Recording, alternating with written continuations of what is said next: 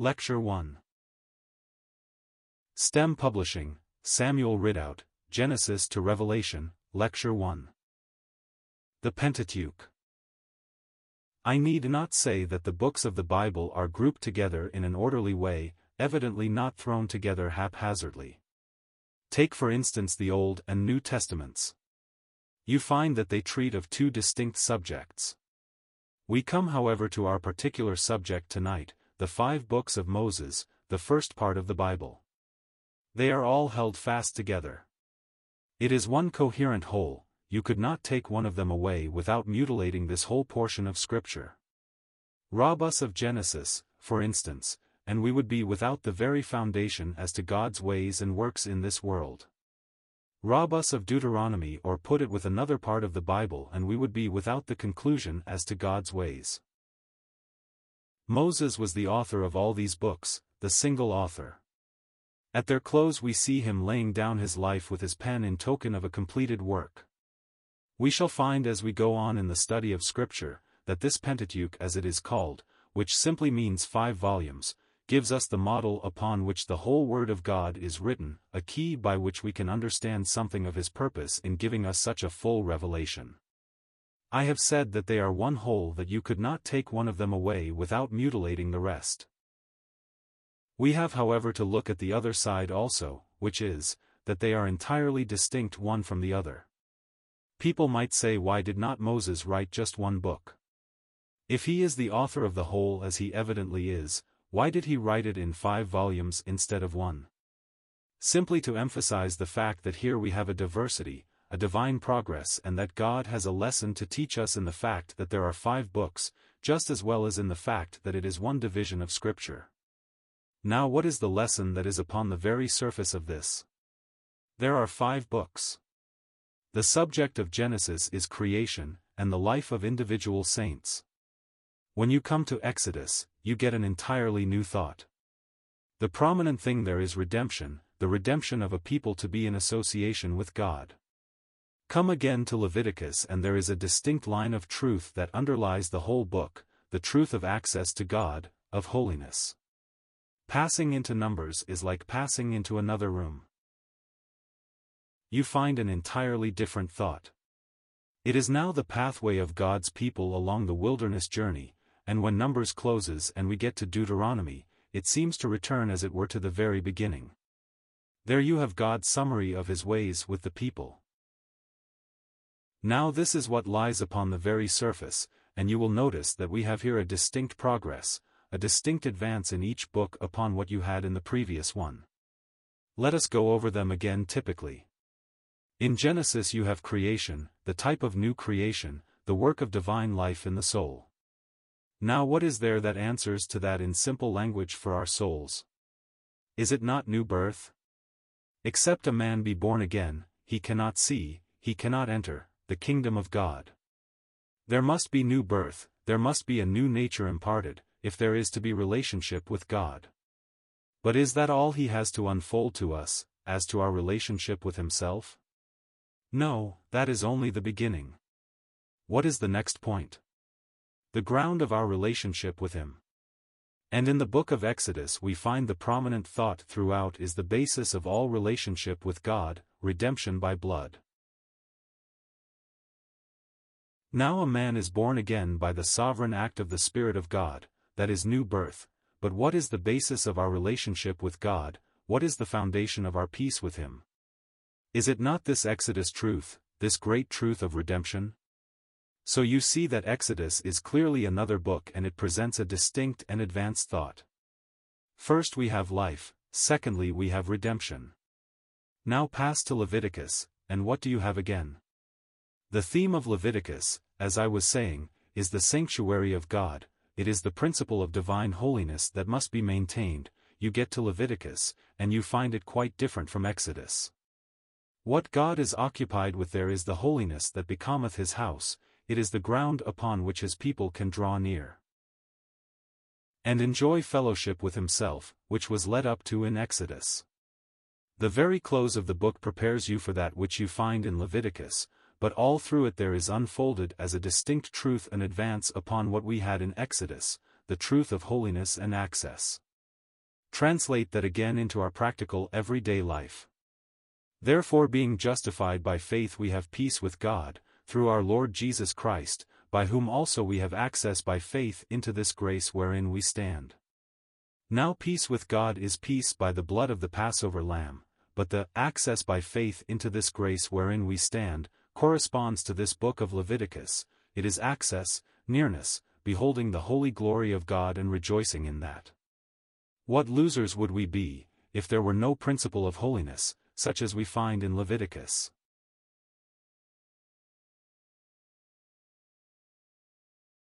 I fear, alas, for most of us that we are quite content to remain in Exodus, as it were, quite content to go on merely with the knowledge of salvation, without enjoying the precious privilege of entering into the holy place, and sharing the thoughts of God.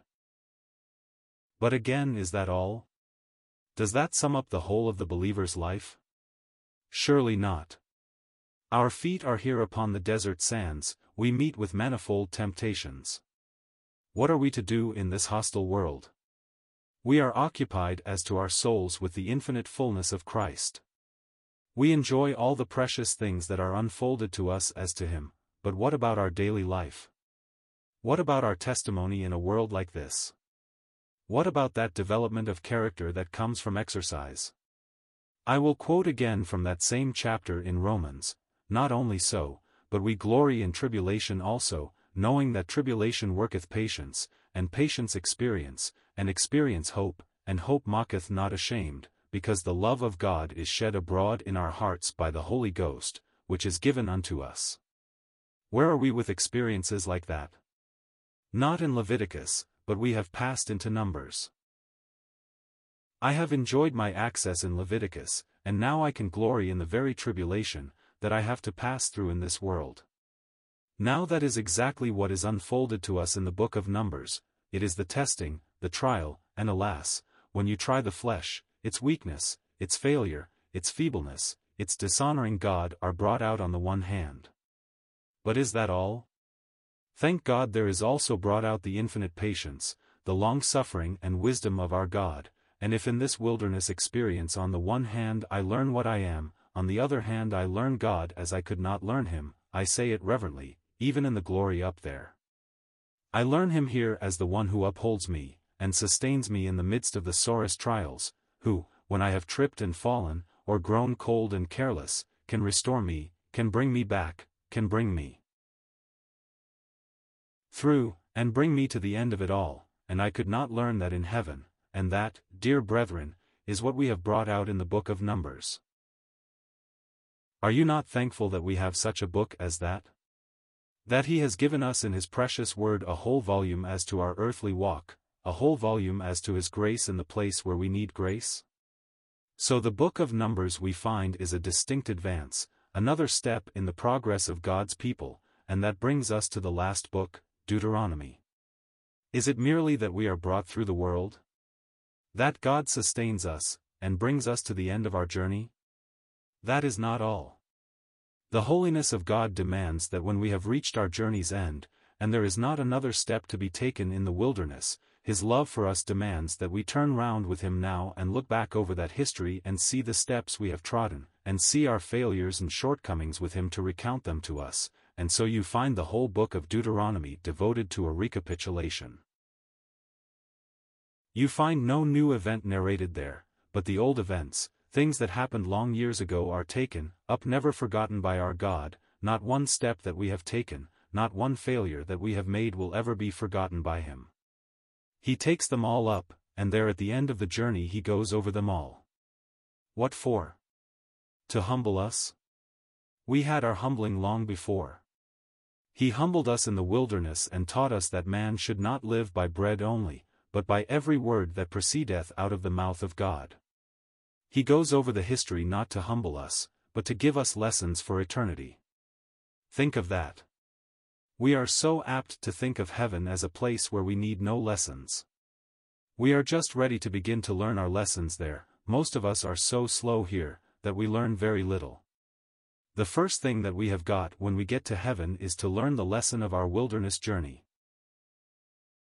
I need not tell you that it is the judgment seat of Christ where we learn all this. when the Lord Jesus gathers his redeemed people up there, in the glory with himself and like himself, that he opens the record of their whole life and goes over it. Deuteronomy is the last step in the progress of the saints. Now then, do you not see the beauty of that order? And you will agree with me that you could not displace that order. Could you take out Genesis and put it last? Could you put Leviticus in the fourth place? No, they are linked together in just that order, and you will find there is a distinct definite progress in the history of your soul, and in the history of Israel, for that matter, as a nation too, a progress that begins with Genesis, the life of God in the soul, passes on to Exodus, the knowledge of redemption and communion, then into Leviticus, access into the holiest, then through this wilderness journey, in Numbers, until finally all is recapitulated for us in the book of Deuteronomy. Let us look at another thought before we go further. You notice that these books are in order and that their order cannot be changed, and that order therefore, gives to each book a certain number. Genesis for instance is number 1, Exodus is number 2, Leviticus number 3, Numbers is 4, and Deuteronomy 5. They could not be anything else because they are in that absolute order. Do those numbers mean anything for us? Are we to learn anything from that? Genesis as 1 tells us of creation, of the origin of things, of God as the author, the source. You will find that truth as to number 1 goes through all Scripture, and when we come to look a little more closely at the book of Genesis, you will find that to be the character of the book everywhere. For instance, take Abraham, God calls him out in sovereign grace, that is number 1. It is sovereignty. You will find this thought of sovereignty and the control of God over the lives of his people prominent in the book. Take another thought of 1, it means a single person, an individual as contrasted with a nation. Genesis is a history of individuals. We shall see presently that it is a history of 7 individuals. Now you come to Exodus, and what a contrast, it is a second book, and 2 suggests evil, it suggests bondage and captivity, it suggests more than that, blessed be God, help from him, salvation, redemption. Then it suggests communion, association, and so you find this number 2 stamped, do I say stamped? Nay, woven into the very fiber and texture of the whole book. It is a book that tells us of bondage and of redemption from bondage, of sin and of sacrifice for sin, of deliverance out of Egypt, of walking with God, or communion, and so you find throughout number 2. Go again to Leviticus, the third book, and here we find 3 prominent. Who is the third person of the Trinity? Just as the Father is connected with Genesis, for it is the book of birth, and the Son is connected with Exodus, for it is the book of redemption, so the Spirit is connected with Leviticus, for it is the book of holiness. Here are the great principles of God's holiness, and it brings us into that into which we can only enter in the power of resurrection, and that is into the sanctuary of God. 3. Is the number of the sanctuary, it is the number of the presence of God. I have been particularly struck of late with the fact that when Scripture speaks of the Holy Spirit, it does not present something peculiar to him, any unfolding of his character, as it were, but you have an unfolding of Christ, of the work of Christ, which agrees exactly with the promise of the Lord that he would send the Holy Spirit and he would glorify Christ, that he would take of the things of Christ and show them unto us.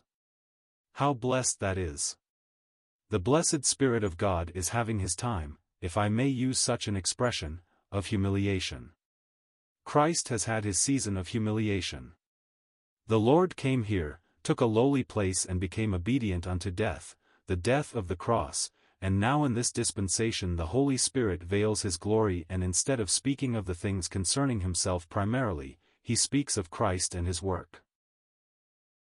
That is why you find in the book of Leviticus, the work and person of Christ typically unfolded with a fullness that is found nowhere else in the whole Word of God. Passing to number 4, it is the earth number, the number of this world. We speak of the 4 corners of the earth, the 4 winds. It is that which has to do with the earth. We have already seen that the book of Numbers has to do with this present world. 40 days, 40 years, how they tell us of testing. You might write for instance at the head of the book of Numbers, 40 years, for it is the history of the 40 years testing in the wilderness. This number 4 is woven into the very texture of the book so that it could not be anything else. That brings us to the 5th book. Deuteronomy is a history too, but a history that comes from the lips of God. It is the 1 added to the 4, and that 1 is God. Oh, what a difference that makes! My history in God's hands, He will make a blessing, even out of my failure. So this number 5, which tells us of God with man, gives us exactly the character of the book of Deuteronomy. Pardon me a still further step, as to these numbers. You have the odd and the even numbers, which sounds very prosaic. But look at the 3 odd numbers: 1 is Genesis, 3 is Leviticus, and 5 is Deuteronomy. You find God in them in an especial way. In the 1 you have God as the author of life, in 3 you are introduced into His presence, and in the 5, of which we have just been speaking, you have God with man. In the 2 even numbers, 2 and 4, you have evil and failure. Blessed be God, you have something else too, salvation from sin, and succor in times of failure. Is it not remarkable that in these 5 numbers you should have linked together, in such a way that we cannot break them apart, 5 books that unfold 5 thoughts that are absolutely connected with the meaning of each of the numbers? I make no apology for this, because if God has given us these things in His Word, the sooner we learn them and familiarize ourselves with them, the sooner will we get the blessing out of them. Our Bible will become more and more dear, and will as it were interpret itself to us. Now let us take Genesis for a moment and see some of the prominent thoughts which lie there. We have seen that it is the book of origin. Looking closer we find that it divides in a very remarkable way. We must look elsewhere for these divisions as a rule, but there is something very striking about this book of Genesis: it divides the whole volume. 2 chapters give us the history of unfallen man, and the rest of Scripture, fallen man. That is what we have made our Bible. We have compelled God, as it were, in writing His book to divide it into 2 such unequal parts, that a single leaf tells of what man was when he came from God's hand, and the whole volume tells us of God's remedy, when the ruin and the sin had come in. Thus we find in that first part, man as he came from God, and in the second part, whether it be the whole Scripture, or more particularly the book of Genesis, salvation. In the second part, the narrative clusters around 7 men. This will enable us to remember the contents of Genesis: Adam, Seth, Noah, Abraham, Isaac, Jacob and Joseph. These 7 men divide the whole of the remainder of the book amongst them. Adam comes first, of course. He is the first recipient of the promise. Secondly, Seth is the substitute. Abel was slain by Cain, and Seth is appointed in his place as his substitute, that is the number 2. The brief history of Enoch belongs likewise to that period. Noah, the third prominent one, brings us through the flood, out on resurrection ground in the new earth, that is number 3. The next prominent one is the pilgrim Abraham, the 4th, who went through this wilderness as a stranger. The 5th gives us God with man as it were. You have in Isaac the first great prominent personal type of Christ, God's man, and then in Jacob you have God's discipline, the testing which God allows His people to pass through in order to restrain the evil in them, and to overcome their self-will. So we find in Jacob the history of self-will. And then in Joseph the last one, you have God's perfect man to whose image we are one day to be conformed. Now those 7 men give us the entire book of Genesis. In them we have set before us the history of divine life in a 7-fold way. Let us dwell upon this a little further, for it is very attractive. The promise is the first thing a sinner gets, the promise of salvation through the woman's seed. The next thing he needs is deliverance from the power of sin that is typified in Seth the substitute. The third thing he needs is to walk in the power of resurrection that is Noah the risen man. Then he must be a stranger and a pilgrim. Next, he is to learn that subjection which we find in the image of Christ, the man down here, typified in Isaac.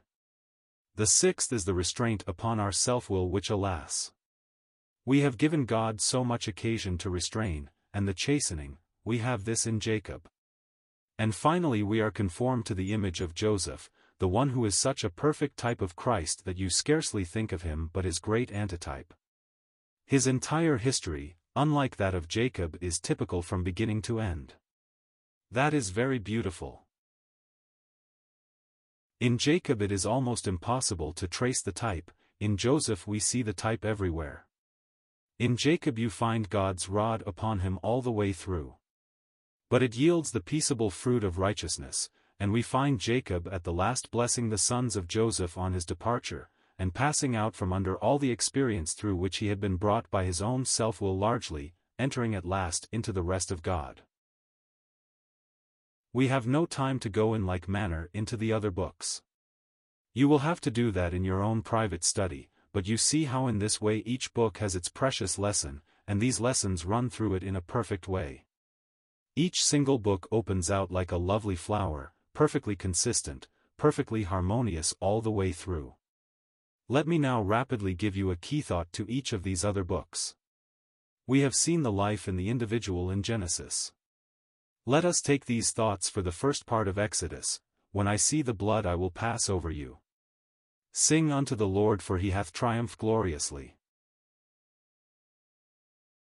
In these two verses, you have before you the thought of Exodus, shelter by the blood from the judgment of God, and deliverance by his power from the bondage of sin, a twofold salvation.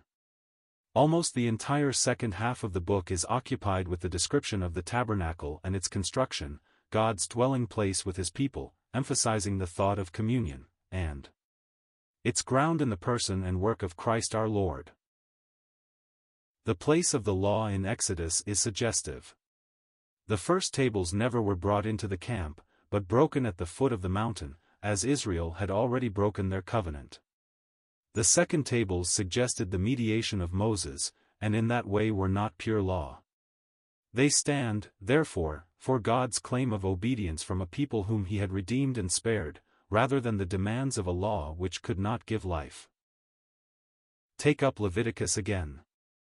I was saying, you remember, that it was the book that unfolds to us in its perfection, the work and the character of Christ. But what is the key thought to the whole book?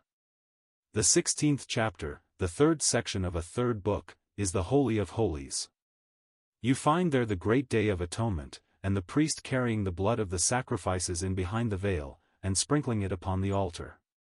The key thought in Leviticus is, having boldness to enter into the holiest by the blood of Jesus, by a new and living way which he has consecrated for us. I wish we had time to dwell upon the first parts of this book. In the first 7 chapters you have the sacrifices described in their varied perfection, and then, that our minds may be kept evenly balanced, you have the priest in all his glory put before us in association with the other priests, types of ourselves, then the holiest. Take those 3 thoughts, the perfect work of Christ the ground of our relationship, the person of Christ our companion, if I may speak reverently in such a way, the holiest, the place of our communion with him, the ground, the person, the place. In the same way we might go on to the 18th chapter towards the end, and find their holiness for the way, and the summary, and result of it all, completing the entire book. As to Numbers, there is one key thought that is very striking. You will find it in the 15th chapter, 2nd verse. Speak unto the children of Israel and say unto them, when ye be come into the land of your habitation which I give unto you. But you say, what has that to do with Numbers? Is not Numbers the book of the wilderness? What has it to do with the land? Let us look at what precedes that verse, and at what follows it, and you will see the beauty and the grace of it. What precedes it is the murmuring of the children of Israel, and their refusal to go into this very land, their absolute refusal. Following it in the 15th chapter, you have the rebellion of Korah, Dathan and Abiram. On the one hand the deliberate refusal of the people to enter into their blessing, on the other their rebellion, and turning away from their leader. And what have you in between? When ye be come into the land. I may fail, alas. I may turn back to Egypt in unbelief, alas. My poor heart may rebel against the grace that has given me such a leader and high priest, but let unbelief and refusal be on either side. In between, in the very heart of the book is this precious assurance: when ye be come into the land. We will get there. You have failed, you have refused, you may be an unbelieving child of God. Ah! You may get the rod, the Father's chastening, but just so surely as you are an Exodus child of God, just as surely as you are a Leviticus child of God, you will be a Deuteronomy child of God. You will be in the land someday. Do you say, I have practically turned my back on it, I have gone into the world and been enjoying the things of this wretched earth? Very well, God hath sworn it, he will make you drink the bitter water, but just as surely as you are his child, when you be come into the land, you will remember it all. We are travelers, we are going through the wilderness. It is a long journey, but it is a journey that has an end, and just as surely as we have taken the first step in that way, so surely shall we reach the end. Meager as this account of Numbers is, I must pass on, with barely a mention of the first part, the first 10 chapters, where everything is set in order according to God, before the journey begins, the unfailing priestly intercession in the midst of all, and the foretaste of conquest at the close. There is much that is precious in Deuteronomy. As I said, it reviews our whole history for us, goes over it all, but at the close, 2 things give us the key: Moses' song, and the blessing of the 12 tribes. They seem very different things. In Moses' song you have put before you, not the praises of the children of Israel. It does not sound very much like a song of triumph, that we had in the 15th chapter of Exodus, but in the 32nd chapter of Deuteronomy you have glory and honor ascribed to God. In the first part of the book, he goes over the whole past history of his people, he hides none of their failure from view, and in that prophetic song, he views the whole future history of his people, nothing is hidden. He tells of their captivity, of their disobedience and rebellion against himself, but running like a golden cord through all that song is the truth that God will prevail. He will be glorified, in spite of the failure and sin of his people. That is the end of God's ways.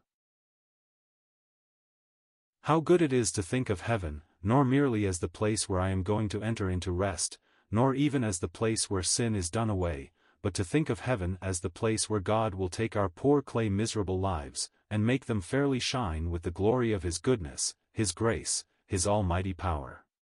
That is the thought of this book of Deuteronomy. God glorified in the end in spite of, nay, and through the failure of his people in all their ways. And then the other thought is in connection with God's glory. Can you for a moment think of God being glorified, and his people not being blessed? Impossible. You cannot think of his glory without having your blessing. That is what the cross is. It most fully manifests the glory of God. You say it secures your salvation, so it does, but it is because God is glorified. God glorified about sin. God glorified in the obedience of his Son, God glorified, and I defy Satan or any power to prevent our blessing in connection with that glory. And so you find in the 33rd chapter the blessing of the tribes. In the 32nd chapter he has been speaking of their failure, but of God's triumphing over their failure. And then when he is done describing all the glory of God, he can come down and give us blessing, such as our heart has not conceived, blessing which reaches on through the millennium to the very end, to the remotest end of time, to the uttermost bounds of the everlasting hills. Beloved brethren, this is what we are journeying onward to. Think of it, ye travelers through the wilderness, as you are passing on weary and weak. Think of it, that even out of your own wretched experiences our blessed God is going to get glory for himself. He is going to give blessing, eternal blessing to us. Does that sound as if we can be careless? As if we could go on in indifference through this world, and say it will all turn out right in the end, God will get the glory? I am persuaded that anyone who reasons in that way will get the chastening rod of God upon him. No, dear friends, the more we are in accord with God's thoughts, the more we realize what his purposes are, the more holy we will be. And the more we apprehend what grace is, what grace will do for us in the end, the more we will rejoice even here to be more conformed to Christ's blessed image. Of the repetition of laws, with new features, looking forward to their entry into the land, we must say little. All has significance, all will richly reward patient, careful study. May we, by God's grace, grow more and more familiar with the divine truth of the Pentateuch, and not only so, but assimilate them, that our lives may be the living reproduction of them before the world.